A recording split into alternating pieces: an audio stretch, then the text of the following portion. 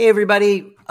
Just wanted to pop in real quick before we start this week's episode as a quick note to last week's episode.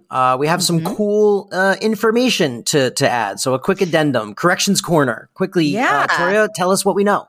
So last week, we discussed the animated Christmas episode from season 3 called Oi to the World. And we had a lot of questions about it that we said we couldn't really find online. There wasn't a lot of information.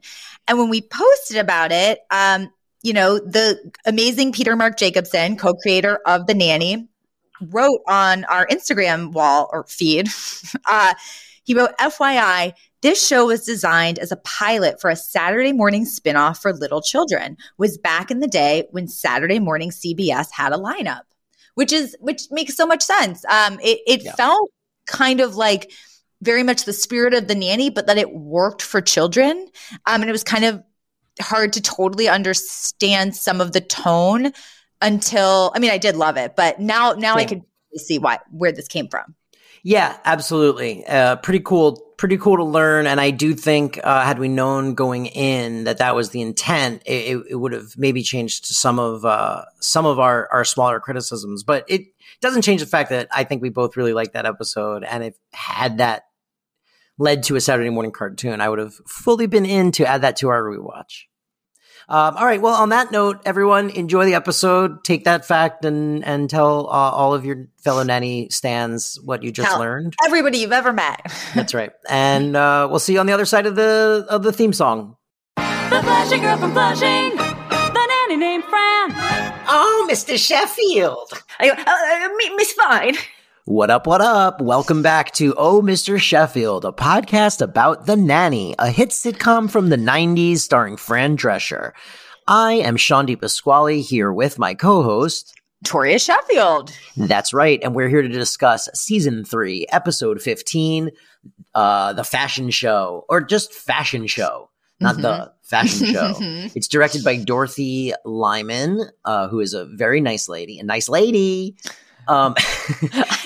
you don't know Dorothy at all. I'm not saying she's not a nice lady, but it's just listen, I like to give people the benefit of the doubt. It's a weird thing to say since she's very nice. And then this one's interesting. It got a lot of writing credits. Story is credited to Eileen O'Hare, Chris Alberghini, and Mike Chesler. And then the teleplay for the episode was written by Eileen O'Hare. So this one was a group effort, it looks like. Three people credited, which is always interesting in TV because, generally like the whole room will develop and break down something. And then someone will get assigned to go off and write that episode. So it's always interesting to me when somewhere in that process, they're like, okay, well, 3 people are going to get the credit for the story on this one specifically. Yeah. Yeah, it could be like, someone did a rewrite where they really contributed a lot, or maybe a couple of them paired up and kind of partnered up, and then a third person did a new look on it. So this one has a bunch of cooks in the kitchen. And I don't know what your feelings are, but it was fine. I don't know that 3 writers necessarily made it a better episode. I think that, I was saying this before we recorded. To me, at least, it felt pretty cookie cutter in terms of like a sitcom. Like there was an inciting incident. Like, oh, and by the way, we should say this is the episode where Fran appears on a worst dressed list, and it's kind of Mr. Sheffield's fault because he rushes her out of the house before they go to a big premiere, and she doesn't have enough time to get ready. And then because he feels so badly about it, he lets her be the costume designer for a scene that he is putting on for this really big charity benefit. But so to me, it felt like there was very much like, inciting incident, like, Fran lands on a worst dress list, and then that sets up the plot of the episode.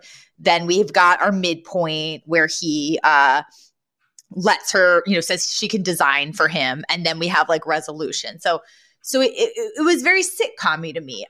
There was we did get a couple of significant moments. One of them was that we seemingly got the I don't know if origin's the right word, but we got like the true story behind Fran's wardrobe, Yes. which I think is really great. I didn't know to even expect that was going to pop up in an episode, but I love that it does, and that they like chose to definitively address something that like you could point at as like kind of a weird plot hole. And they do it in a really creative way. So I think that's super cool. And then the other thing is we do this episode felt to me like the first time we've actually seen the needle move on a lot of these relationships. Like we get Cece sort of for the first time acknowledging like, hey, Fran, you're super, or Maxwell, you're super into Fran. We get Maxwell almost telling Fran that he's into her. And and we get a Maxwell Cece kiss, which is one of my favorite moments in the episode. So it felt, I would describe this as uneven because there were things that I really, really liked. And then there were other things that just kind of fell flat for me that just didn't, overall, I didn't love this one. So, and so it begins with, the whole family is waiting by the front door. They're all dressed to the nines, waiting for Fran to come downstairs. What does that mean? Well, I don't know. I don't know where the origin of the phrase "dressed to the nines." Yeah, do we know that? What does it mean? Look it up. Look it up right now. Let's see. Dressed to the nines. Let's find out because I bet you at least half of our audience is wondering the same thing. Okay, so let's tell them. The phrase is said to be Scots in origin. The earliest written example of the phrase is from 1719 in a Scottish poem by William Hamilton, which is the bonny lines therein thou sent me, how to the nines did they content me. It basically is an idiom meaning to perfection or to the highest degree. But look at this. In numerology, the number 9 represents completion as it's the last of the single digit numbers, which are known as cardinal numbers in numerology, and the highest in value. Well, there you go. That's probably it. It symbolically represents a culmination of wisdom and experience and buzzes with energy of both endings and new beginning. Yeah, that's interesting. Wow. So just to the nines. and frankly, the Scottish, so this article traces it back, basically saying like the first use of to the nines was Scottish, and the Scottish National Dictionary proposes that it originated from 9 pins, with bowling a 9 being a perfect throw. How about that?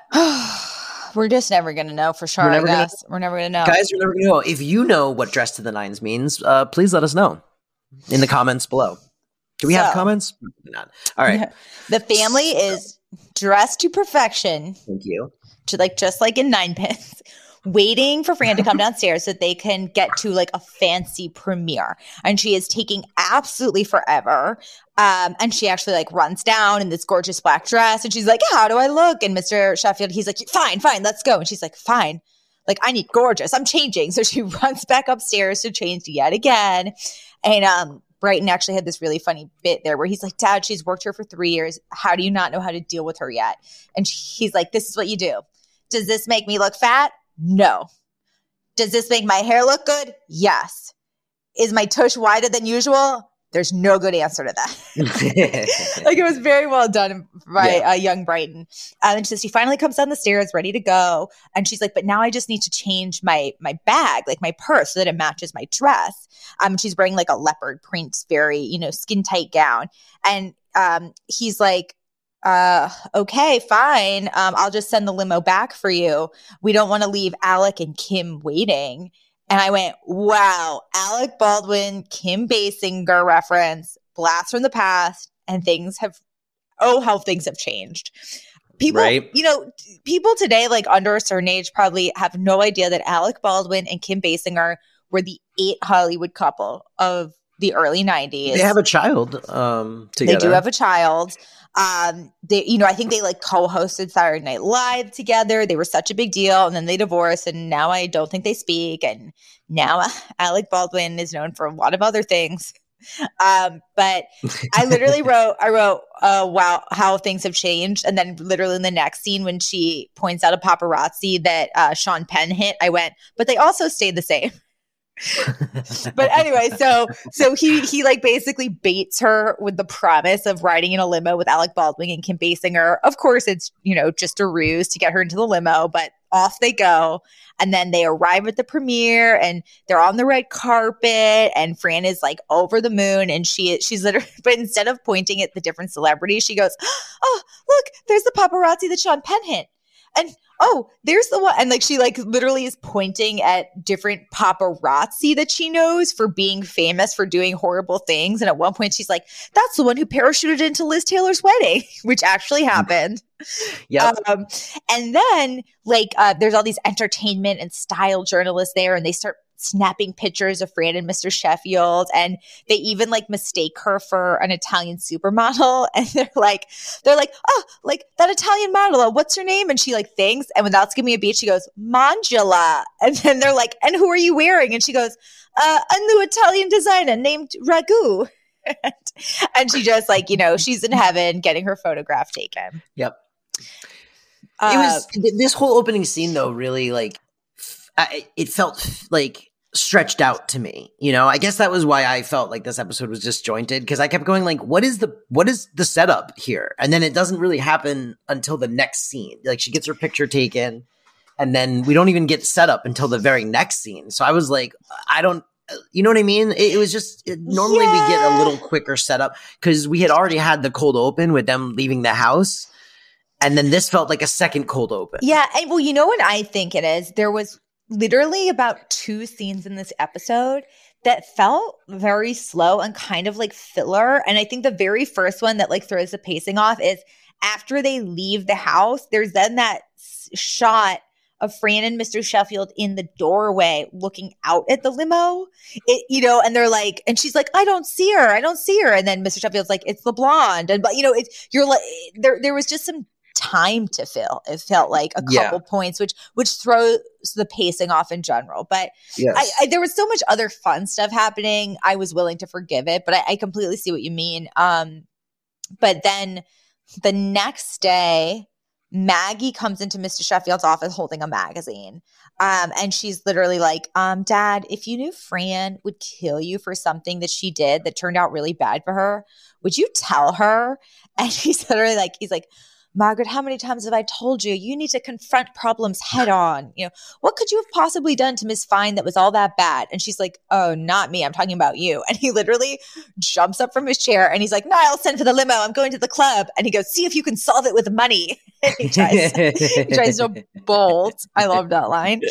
And then the Fran comes in, unfortunately. Oh, sorry. No. So then Maggie holds up this magazine she's holding and she's like, Fran is in Gloss magazine from that premiere, right, and she's on the worst dress list. And Mr. Sheffield's like, "How is that my fault?" And then she's like, "Read the caption." And the caption literally says, "Who let her out of the house holding that bag?" And literally Mr. Sheffield is the one who forced her out of the house with that bag. Yes. So I have a note here. So I watched this episode last night with Elizabeth, and I have a note here from her, which was that when this scene started, she was like, "You know, as someone who's never actually watched the show, the way you guys describe Cece makes her sound way hotter than she is." Isn't that funny? That was her observation. She was like, "The way you guys describe Cece, like as soon as the scene started, like she was like watching it, she goes, you know, as someone who never watches the show, you guys describe Cece. It makes her sound way hotter than she is." Well, but no, because here's the thing. I think the only time, well, first of all, when you were going to read a note from Elizabeth, I was going to go, does it say "release me"? It just says "send help." But secondly, I think we've only really mentioned Cece's physicality when she's been like kind of unexpectedly attractive. Yeah. Because normally we don't really talk about how she looks, but I know there was like one episode where her boobs were out and she was just there to seduce. And I think that we did probably spend a lot of time talking about that. But I think probably it's because the times that we mentioned what Cece looks like, it's when she's looking different or styled differently than she normally appears. Her other note was in this scene, Cece says, she says she describes the charity event as you're raising money for a needy cause. And Elizabeth went, who describes a cause as needy? I know. What the I know. I thought the same thing. Because I rewatched the episode once and then twice, and both times was like, huh. Who says needy? We're like, she's talking about a good thing they're doing for charity, but she still describes it as a needy cause. It's so funny. It's needy. Oh, these needy dying people. So yeah. And then I like to see if you can solve this with money is a great line. Yes. So Mr. Sheffield tries to escape. But Fran ends up coming in and she's like, has anybody seen my Gloss magazine? They try to hide it from her. Yeah. She ends up getting it anyway. And she's like, oh, what? Like, because at first she's like, am I in it? And then they try to hide it from her. And she's like, oh, what? Am I blurry? That's fine. It takes 10 years off. And then she ends up opening the magazine to the page. Mm-hmm. She sees that she's in it, but she doesn't initially realize why. So at first she's super excited, and then she leaves and she's like, I gotta call Val. At which point the entire room, which is Mr. Sheffield, Maggie, Cece, and Niles, they plug their ears with their fingers, anticipating her scream. Yeah. And she comes running back in, and she pulls like a classic Mr. Sheffield, actually. Oh, it's great. Elizabeth and I said this out loud as it happened, which was like, she goes, everybody out. And then we both looked at each other at the same time and went, not you. Because it's that classic, which then got me thinking, like, have you ever done that in real life ever? This is like only a thing that happens in sitcoms. I don't think I've ever kicked a bunch of people out of the room because I needed to talk to one specific person, and then that specific person started to like sneak out, and I had to go, not you. I don't know that that's ever happened in the history of the real world. It feels like only a thing you see in sitcoms. I'm trying to think. Wait a minute, you.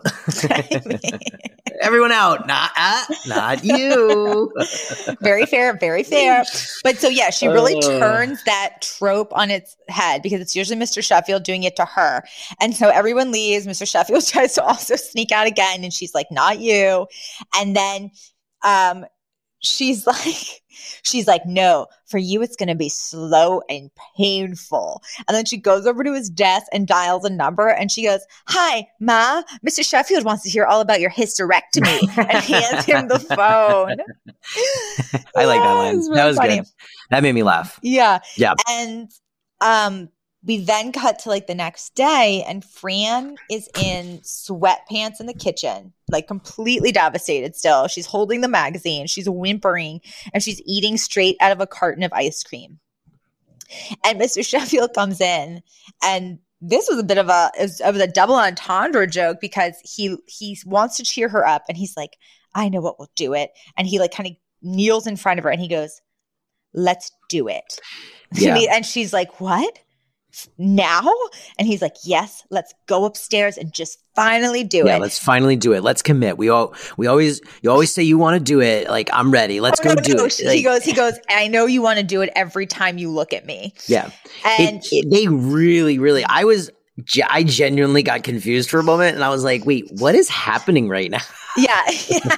Like, they got me. I was like, what the wait, hold on. Yeah, because she's like, oh no, she's like, I'm not in the mood. I can't do it right now. And then she's like, I'll dye your gray streak another day. Yeah. Because the right before that, she goes, I know, I'm not in the mood. I don't know if I can do it. And you're like, are they talking about sex? And then she goes, I'd have to go to the drugstore. And you're like, what is happening? And then she's like, I'll dye your gray streak another day, which is a great double entendre play on word reveal. That was funny. I like that. She literally then just dumps a bag of M&Ms into the carton of ice cream and walks out. And she's so despondent that I love this little detail. She walks by Cece, who's walking in, and Fran just goes, and she walks by her. Yeah. Like, can't even muster a like, hello. Mm-hmm. And Cece then tries to get Mr. Sheffield to focus on this big benefit that they are, going to have to put up a scene in from a production. Yeah. And he just like can't focus. He's worrying about Miss Fine. He's trying to figure out how he could possibly cheer her up. And Cece literally then like grabs him by the collar and she's like, Maxwell, focus. We have a benefit Saturday and we need a director. We need a set designer. We need a costume designer. And he just looks at her and he's like, Cece, you're a genius. And he kisses her on the mouth.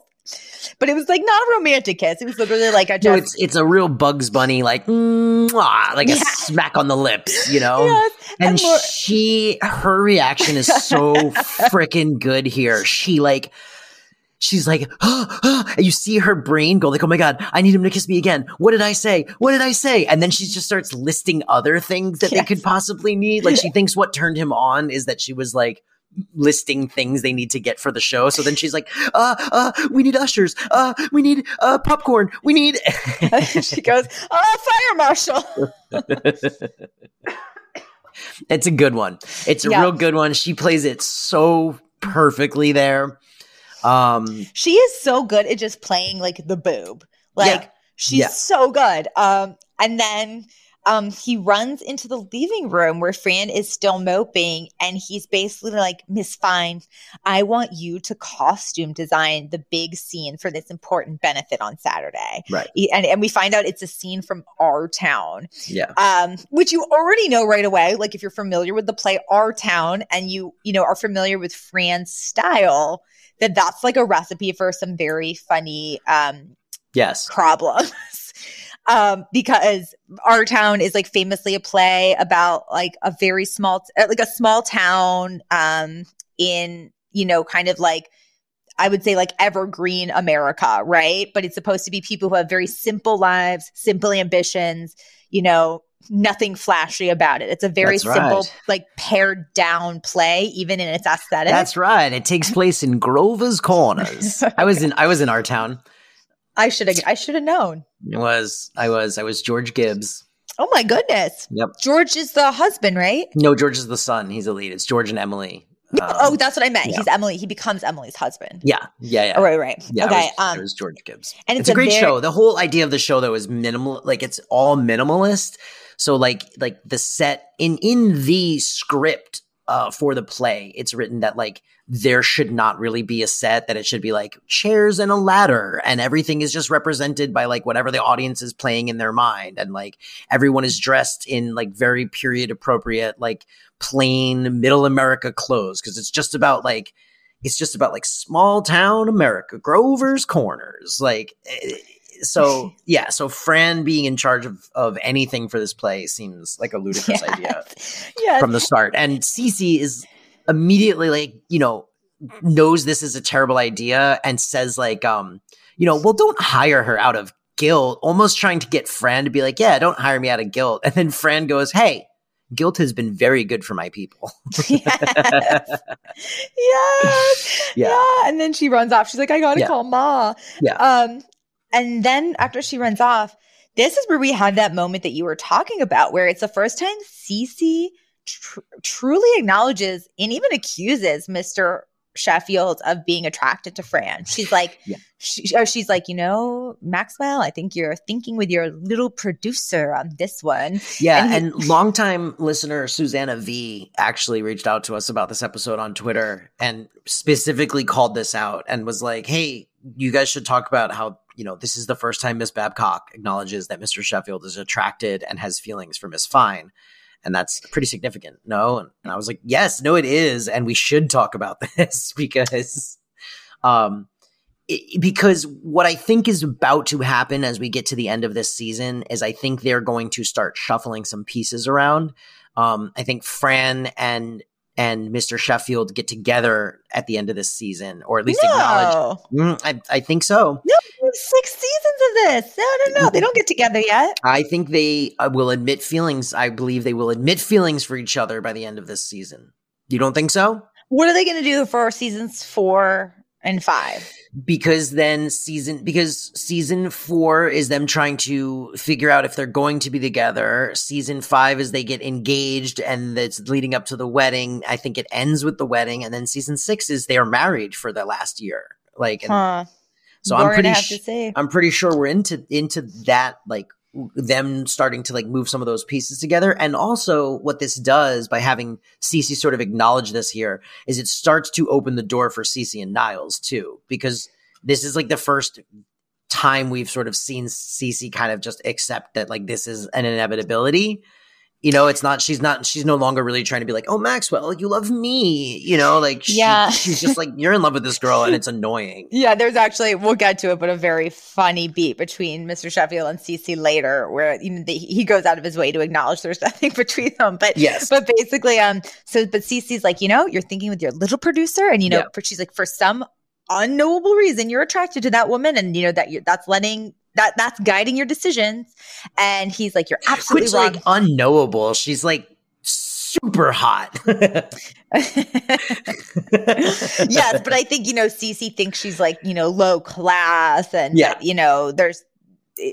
finds her distasteful for different reasons. But so then Cece's like, well, if you're going to do this, you're doing it on your own. Like, I am not partnering you on this, eventual train wreck. So she leaves. And Niles already has her coat ready the second it's out of her mouth. Like he's so excited for her to walk out. So, Maxwell's going to accept responsibility for this, whether it is a good idea or a bad idea, like completely on his own. And then Fran comes running in. She's still super excited. And she's like, oh, I can't wait. I'm going to do like sequence and I'm going to do a Temptations kind of thing. And then she goes, oh, wait, I'm thinking of Motown. Yeah.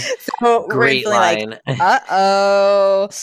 Yeah. And then she also mentions, this is also the first time she mentions her cousin.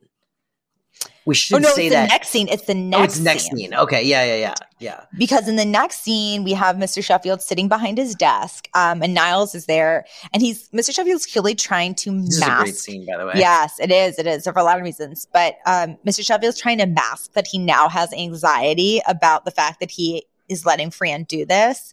And in fact, Niles basically is like, well, good thing your trusty butler took Polaroids of like her costume design. And Mr. Sheffield's like, oh, thank God. And Niles shows him a Polaroid of at least what he thinks was Fran's sort of like general plan from like, I guess, garments she had in her bedroom. And yeah, she has a bunch of clothes laid out on her bed. And he's like, look, this is great. And Maxwell's like, oh, it's like plaids and beiges and tans. And like, this is perfect. This is what it should look like. It should be like very boring.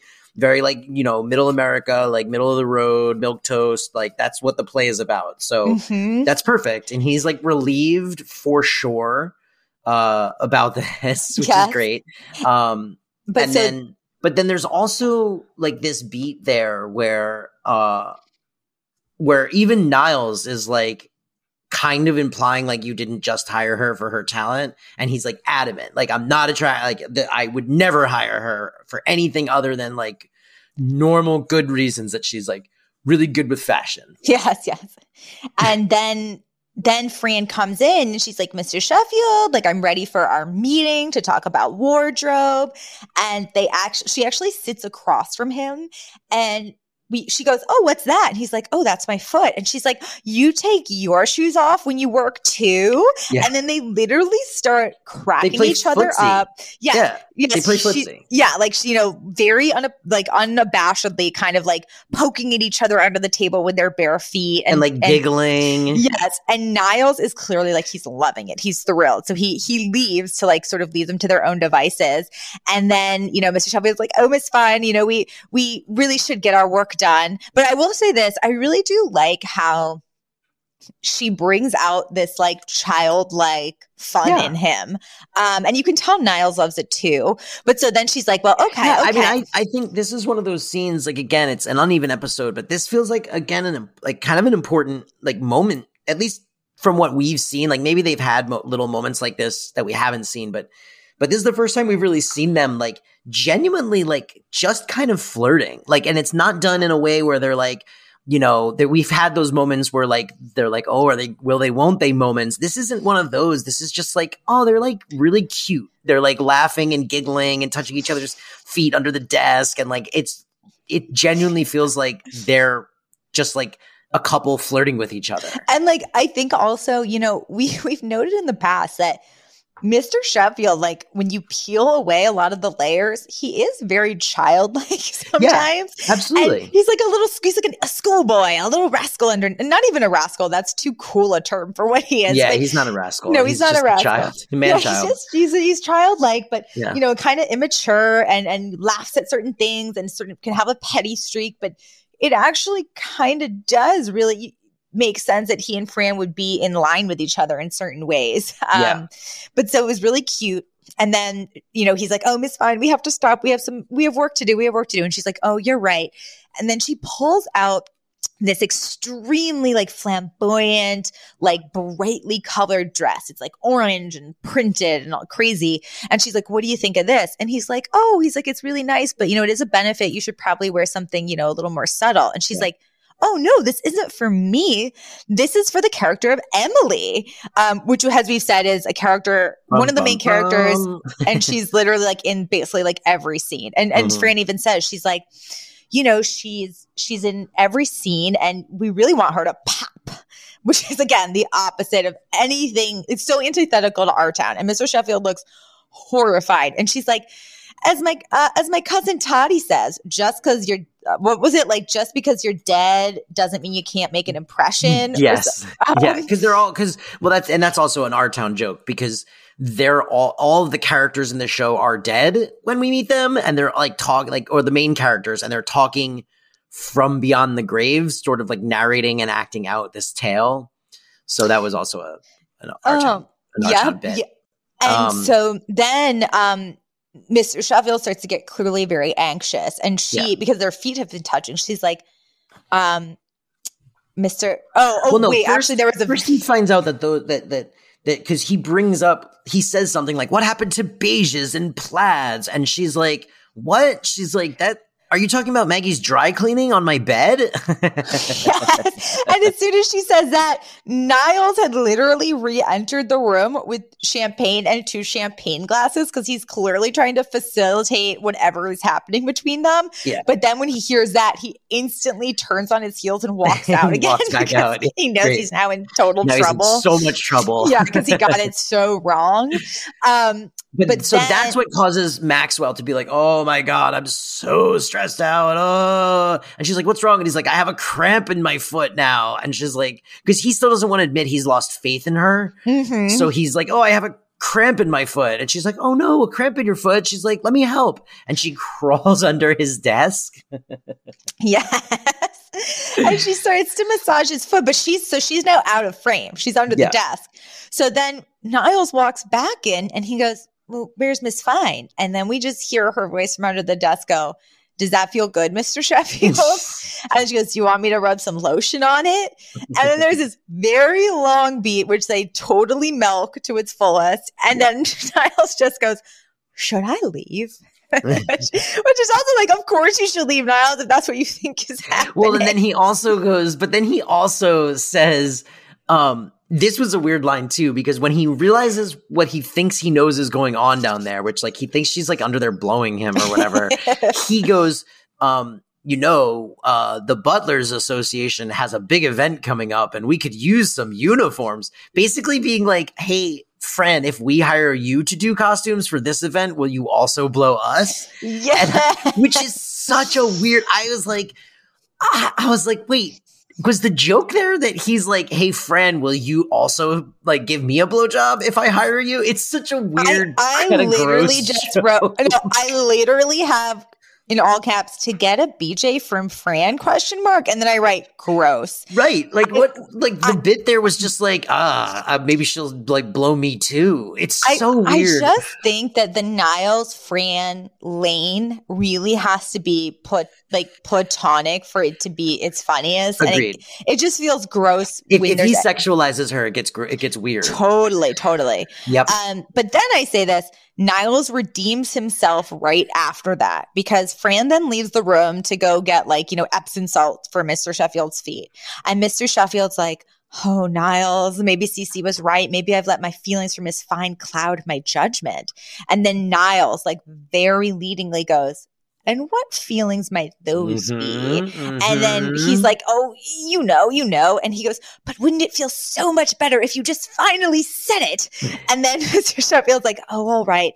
The fact that, and right as he says it, Fran comes back in with like a little tub to soak Mr. Sheffield's feet in. And she's like, I got it. And Niles literally screams like in anguish. And he goes, no, he's like, oh, come on. And, he's like totally the audience. Like in that he's moment. channeling the audience's frustration of like, will these two idiots just get together? Yes. Yeah. So then I was like, even though he made that gross BJ joke, like he does have their best interest at heart. He wants them to be happy just together. The old horn dog. Yeah. Old. He ain't nothing but a horn dog. Yeah. And to be fair, elvish. His little Elvis. Elfish. What was he? Elfish. Little Elvis. But so, I loved that scene. Like, great scene. Great scene. Great physical comedy. Great writing. Like fantastic. Really, really fantastic. Like standout scene. Like you could pull that scene out of the episode and just show it to someone. And it's like classic sitcom-y, like people are coming in and out of the room and mistaken identity, or mistaking the situation. It's great. And when you think about it, it's a pretty long scene, but it never loses momentum. No, it's great. Like a genuinely good scene. All right. And then we start to at least wrap things up because the next scene, it's the night of this big benefit and it's intermission and Mr. Sheffield and Fran's scene has not gone up yet. So, they're still like anxiously wondering how the audience is going to react to this. But we also learned that Andrew Lloyd Webber had a scene in the benefit as well, of course. And, his set design was apparently impeccable and lavish.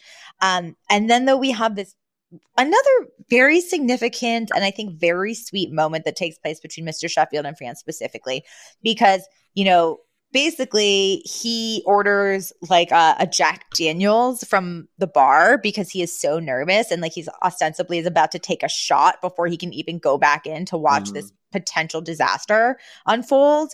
But then Fran looks at him and she's like, Mr. Sheffield, I just want to thank you. You have no idea what it means to me that somebody like you put their faith in me. And it kind of like recenters him for a minute in like the reason why he did this and how much he cares about her. And he literally like puts the drink down. Like he no longer needs it. And instead he kisses her on the cheek. Yeah. And she's like, what was that for? And he's like, for luck. And I loved it. It was really nice. It was really cute. And he sends her inside. And then he nervously lights a cigar, grabs a chair, and tries to set the fire alarm off. So I thought for a minute that that's actually what was going to happen. That he was because basically even though he says that to her, and then intermission ends and everybody re-enters the theater, he still cannot go back in. It turns out, and as Sean alluded to, he was about to light a cigar and then literally tried to potentially see if he could get the fire alarms to go off so the rest of the show doesn't have to happen. This is also another scene where I got a great little Elizabeth comment, which is right before him and he kind of tells Fran how much faith he has in her. She like notices, well, first of all, she's wearing this like pink dress with this like sheer fabric wrapped her. She looks great. And he's very nervous. And she goes, don't worry, Mr. Sheffield, this is a charity benefit. People are just here to find a cure for their tax problems. And Elizabeth literally paused it and went, damn, stay woke, Fran. I literally have that as one of my favorite lines for later. Stay woke. Yep. Also, what is a gold lame Dickie? Because she says that to him. She goes, don't worry, the costumes are going to be fine. I put Emily in a gold lame Dickie. What is that? So what is a Dickie? I'm pretty sure a Dickie is like is that a cap? It goes around your I thought it was this thing that goes around your neck, but like maybe I'm scarf? Oh no, maybe I'm totally wrong. I thought it was. Oh no. Anyway, so it says what it is. It's like, when like men wear very expensive, very fancy tuxedos, and they have that kind of like white collar almost. It's like a shirt front. That's a Dickie. It says the Dickie is usually attached to the shirt collar and then tucked into the waistcoat. Gold lame Dickie. That's hilarious. Okay. Yes. So Mr. Sheffield nervously lights a cigar and then grabs a chair, stands on it, and tries to like hold the cigar under the fire alarm. And then like this bartender kind of like eyeballs him, and he's like, "I can't do this." Yeah. And then we cut to later, and he's at the bar now drinking. And he's alone, by the way, in the, everybody else is in the theater and he's alone. And he's alone in the lobby, like letting the show kind of happen. And then Cece comes bursting out of the theater, like laughing, like, and then she sees him and she's like, oh, and she goes, okay, you can admit it wasn't your brain hiring Miss Fine now. And he's like, no, he still won't admit it. He's like, no, I wouldn't do that. Like, that's not true, but Cece, the way she comes out of the theater sort of implies that it's a disaster. Mm-hmm. And then like everyone starts to like filter out, right? Mm-hmm. And Fran is very excited. Yep. She's like, oh, it was a success, da da da da da da. And then she goes, oh, and there's my cousin Todd. Oh no, sorry. Before she said that, yeah. Cece goes, oh my gosh, it's Todd Oldman. He is my favorite designer. Like I sat next to him at a restaurant once. And then she goes, oh, and he's coming over to say hello. And then so this man beelines over to them. Mm-hmm.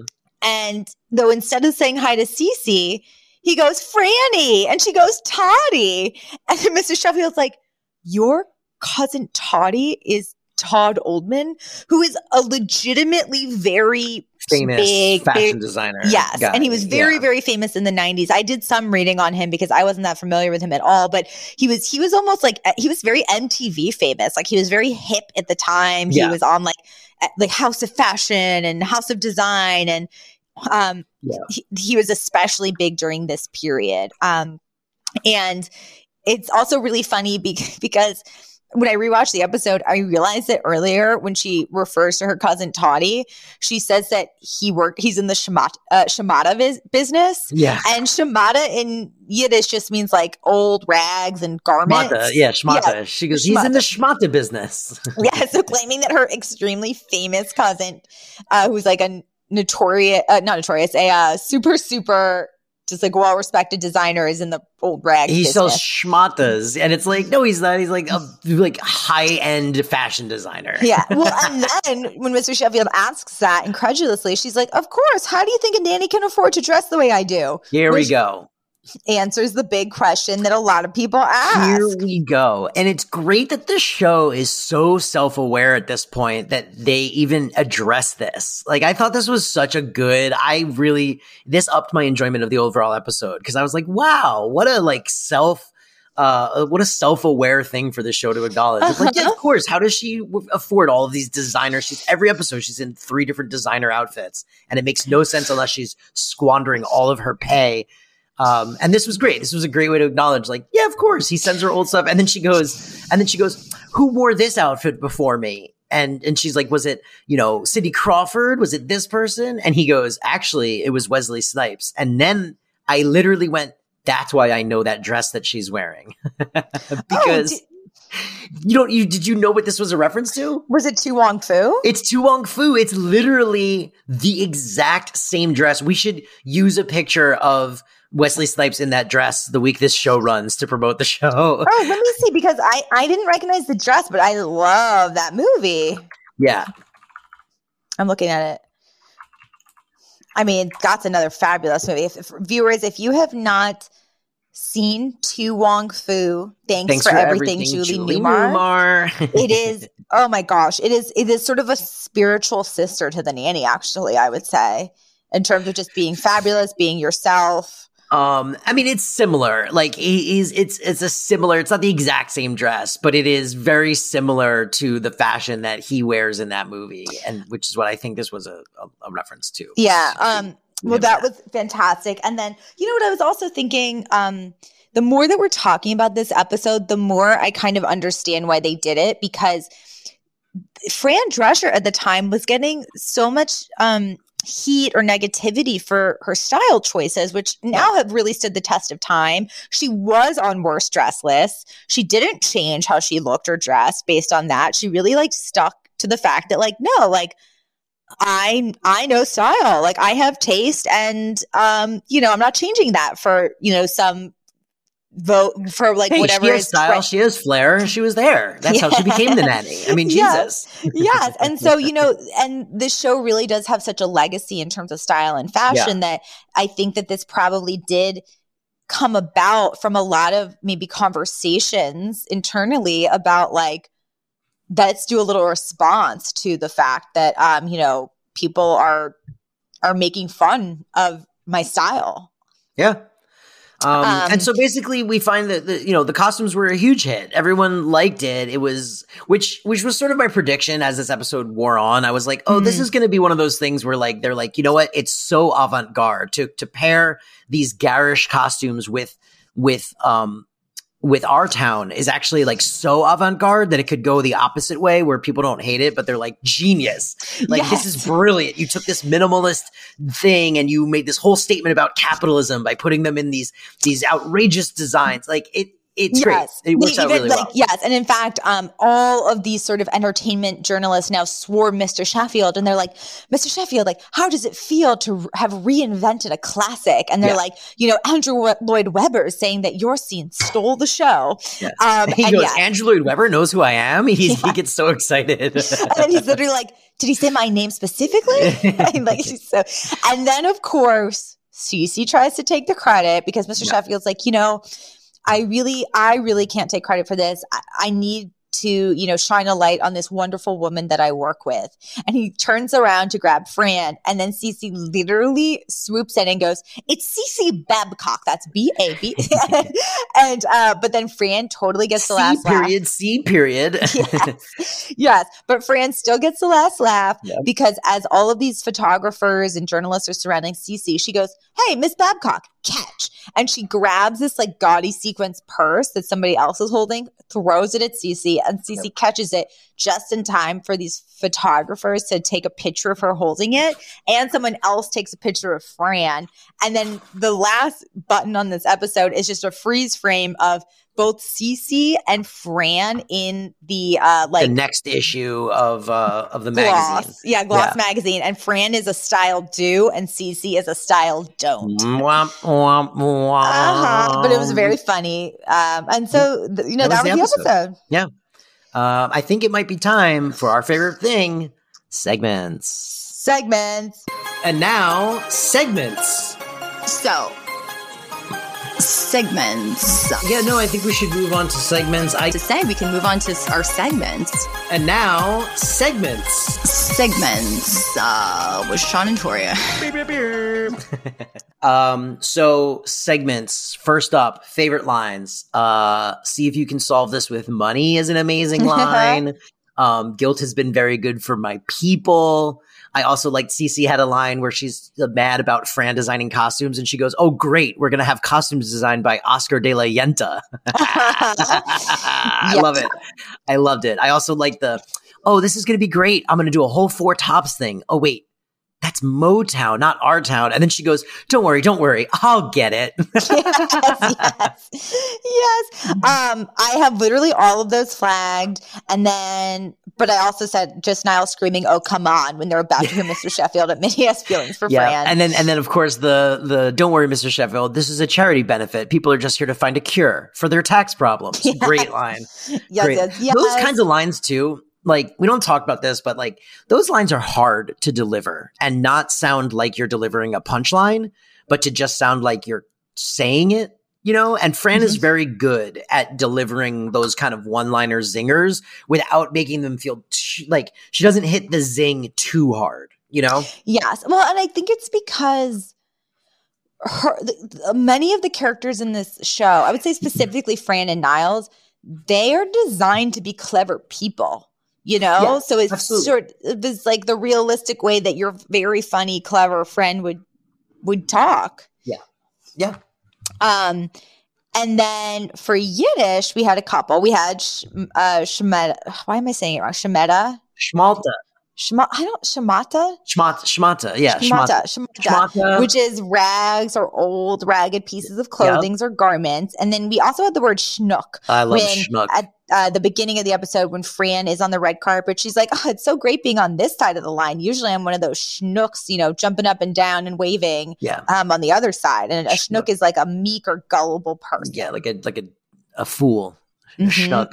Schnooks and schnurs. Those are two of my favorite words. What's a schnur? A schnur is like someone who is like a bum, like someone who just like takes and take, like, oh, you're a real schnurr, you know, like you know, like someone who like a schnurr. It's like someone who's like a real bum, you know. Oh, interesting. So okay, so for Nanny trivia this week, I thought we would do a little dive into Brenda Cooper, who was the iconic wardrobe and costume designer on The Nanny. I love it. And she is, still great friends with Fran Drescher to this day. She also worked with Fran again on Happily Divorced, and they actually initially met on the very short-lived sitcom Princesses, which Fran Drescher was on with Twiggy and another actress, and I think it got canceled very early on. But Brenda Cooper was actually the assistant wardrobe person on that show, and Fran said, if I ever have my own show, I want you to be the costume designer. Wow. And so Brenda Cooper, she's born in England. She's an English lady, and she actually worked on The Nanny for 4 seasons and won an Emmy before leaving to have children. And it's really interesting because, like, I have seen her Instagram where she talks a lot about style and fashion. So in my head, I kind of think of her as this, like, kind of kooky, free-spirited, fun, like, older lady. And I saw a photo of her when I was doing this deep dive, and she was gorgeous. She was like such a beautiful lady. I mean, she's still very attractive, but it's just in my head, she was very different from I realized the person she was when Fran would have met her. Yeah. But so I saw this interview that was actually on Hello Giggles with her, where there was some really interesting sound bites that I just wanted to share. So this is what she says about becoming a costume designer. She says, I had previously pursued a career as an actress that had gone nowhere faster than the speed of sound. So I had to get a job. I wanted to start a business, and I was always great at putting clothes together. When I went from being on camera to behind the camera, I don't want to say the wrong word here, but a little bit alarmed with the approach to costume in film and television. To me, it was really, really important, but it didn't seem in the hierarchy of Hollywood that costume designers were all that important. I was like, wow, if I'm going to do this show that Fran's given me to do, I want to make a statement. And then she said, wow. She goes, I didn't get any direction, but I knew exactly what to do. And Fran just let me do it. I had taken some of the looks and one of the vests from Princesses. It was a very blah, blah, blah, blah, blah. Hold on, I'm going to say da. Sorry. So I'm going to cut. One sec. I'm going to cut this. But she goes, I didn't get any direction, but I knew exactly what to do. And Fran just let me do it. So she says, the inspiration to create this character was I intentionally wanted to make a statement of style, wit, and humor all combined. So I just started shopping for the show. It was intuitive. And it's the way I work with clients today, just knowing the way it should be. I wanted color. I wanted it to be sexy. Fran gave me my wings and she trusted me. We were a match made in heaven. She just let me do my thing. And that's what the result was. Cool. And then this is just some trivia related to the Nanny wardrobe, which is kind of interesting. She goes, when Fran and I came back together in 2012 to do Happily Divorced, I thought, you know something? I want to see if I can find the wardrobe from The Nanny to see if we could use any of it. When a show completes, all of the wardrobe goes into a central department at the studios. True. It's like a graveyard of all these clothes. True. I went to track down the wardrobe, which was at Sony, and it had just been sold to a thrift store in the Valley. I called the thrift store and I begged them. I told them I was the designer of The Nanny and they wouldn't help me. People today have pieces of clothing in their wardrobe that that were on the original Nanny and probably don't know that. Wow. Yeah. I mean, yeah, like that's definitely true. I worked in the costume department on a couple of shows when I first moved to LA. And that was one of the first coolest things that I got to do is I got sent to Warner Brothers costume department one day to pick some stuff up. And I walk in and it is a Indiana Jones style warehouse. It's massive and it's all broken up by era. And like, it's just everything. It's everything that's ever been used in a WB anything and anything Warner Brothers has ever made. And like, you know, there's everything from like modern day stuff to like, you know, gladiator costumes that were used in like Ben-Hur. They just reuse whatever they can. And like we, you know, when we wrapped Franklin and Bash, for example, all of the suits and everything that had been worn by everyone, the whole 4 years of that show, all got like labeled and boxed up and sent to Sony's warehouse to be reused on whatever next lawyer show they needed it for. So yeah, it's pretty cool. There's like a whole collection of of costumes out there that are just available to use that get reused. Props are the same way. The prop warehouse at Warner Brothers is very similar, where you're like, oh, hey, that's a cool table. And they'll be like, oh, yeah, that table was on like Who's the Boss and Different Strokes and, you know, How I Met Your Mother and in the background of Friends. Like, you guys need a coffee table? Wow. Here you go. You know, and you're just like, wow, you don't even think, but like more often than not, when you're watching like a sitcom and you see like a living room set, I bet you all of those pieces have been used somewhere else as, you know, set dressing. It's really cool. Really kind of neat when you think about it. So cool. Yeah. So that's pretty rad. All right. That was fun trivia. Yeah. So if you ever bought some clothes from a shop in the Valley in 2012 and it looks like something Fran wore, it might indeed be something Fran wore. Yep, absolutely. Yeah. Well, and that's what happens like when clothes hit a certain point where they're not reusable, they do dump them in all of the Valley thrift shops too, which is another cool thing. Again, very short-sighted because 10 years later, I bet a lot of people would be wearing them. You know, you could actually dress your cast in a lot of these items. Yeah. And not only that, but we're also like deep into 90s nostalgia right now. So like, I'm sure a lot of there's so many shows that take place in the 90s right now, you know, that are like, you know, flashback in the same way when we were growing up, like, you know, 60s nostalgia was very big because that's what the boomers were into, you know. Or that 70s show. Yeah. Or that 70s show. Exactly. So, and then Fran or the CC, I gotta tell you, I don't know. I think we're both Fran. I was gonna say I think we're both CC because we got no style and no flair and no stylistic point of view. That's true. We don't. Jeans and flip flop people. That's what I call us. Yeah, and I actually sometimes I feel bad about this, like not enough that it keeps me up at night, but I know that fashion in and of itself is a very like legitimate form of art, but it just sort of means nothing to me. Agreed. Yeah, it's not my kind of art, but I can respect that it's not, it's, you know, it's like, I don't know good from bad. I don't know like visionary from mediocre. Like I don't follow up on trends. I don't know any of it. Yeah. Well, and what about you, folks? Are you fashionistas, or do you just like to watch from afar? Find us on Instagram or Twitter at Oh Mr. Chef Pod and let us know your thoughts, and also your thoughts on this episode and future episodes, and anything you want to share with us. We're happy to read, and if you have any fun facts about the show, you know, send them along. We'll read them on the show. And if you're enjoying Oh Mr. Sheffield podcast, please go to Apple Podcasts, Spotify Podcasts, rate the show, review the show, share it on your social media pages, really get the word out about the show. That does help people find it, which is good for everyone. And on that note, I think I have a new outro for the show where we're going to go, all right, that's the end of the podcast. Now everyone out. Not you, Toria. or we just use one random name every week and we hope that person's listening. Not you, Bradley. Yeah. All right, now everyone out. Not you, Susanna. Wait, actually, they don't actually specify a name, so we could just go everybody out. Not you. Yep. All right. Bye. Goodbye. The Flushing Girl from Flushing. The nanny named Fran. Oh, Mr. Sheffield. Miss Fine.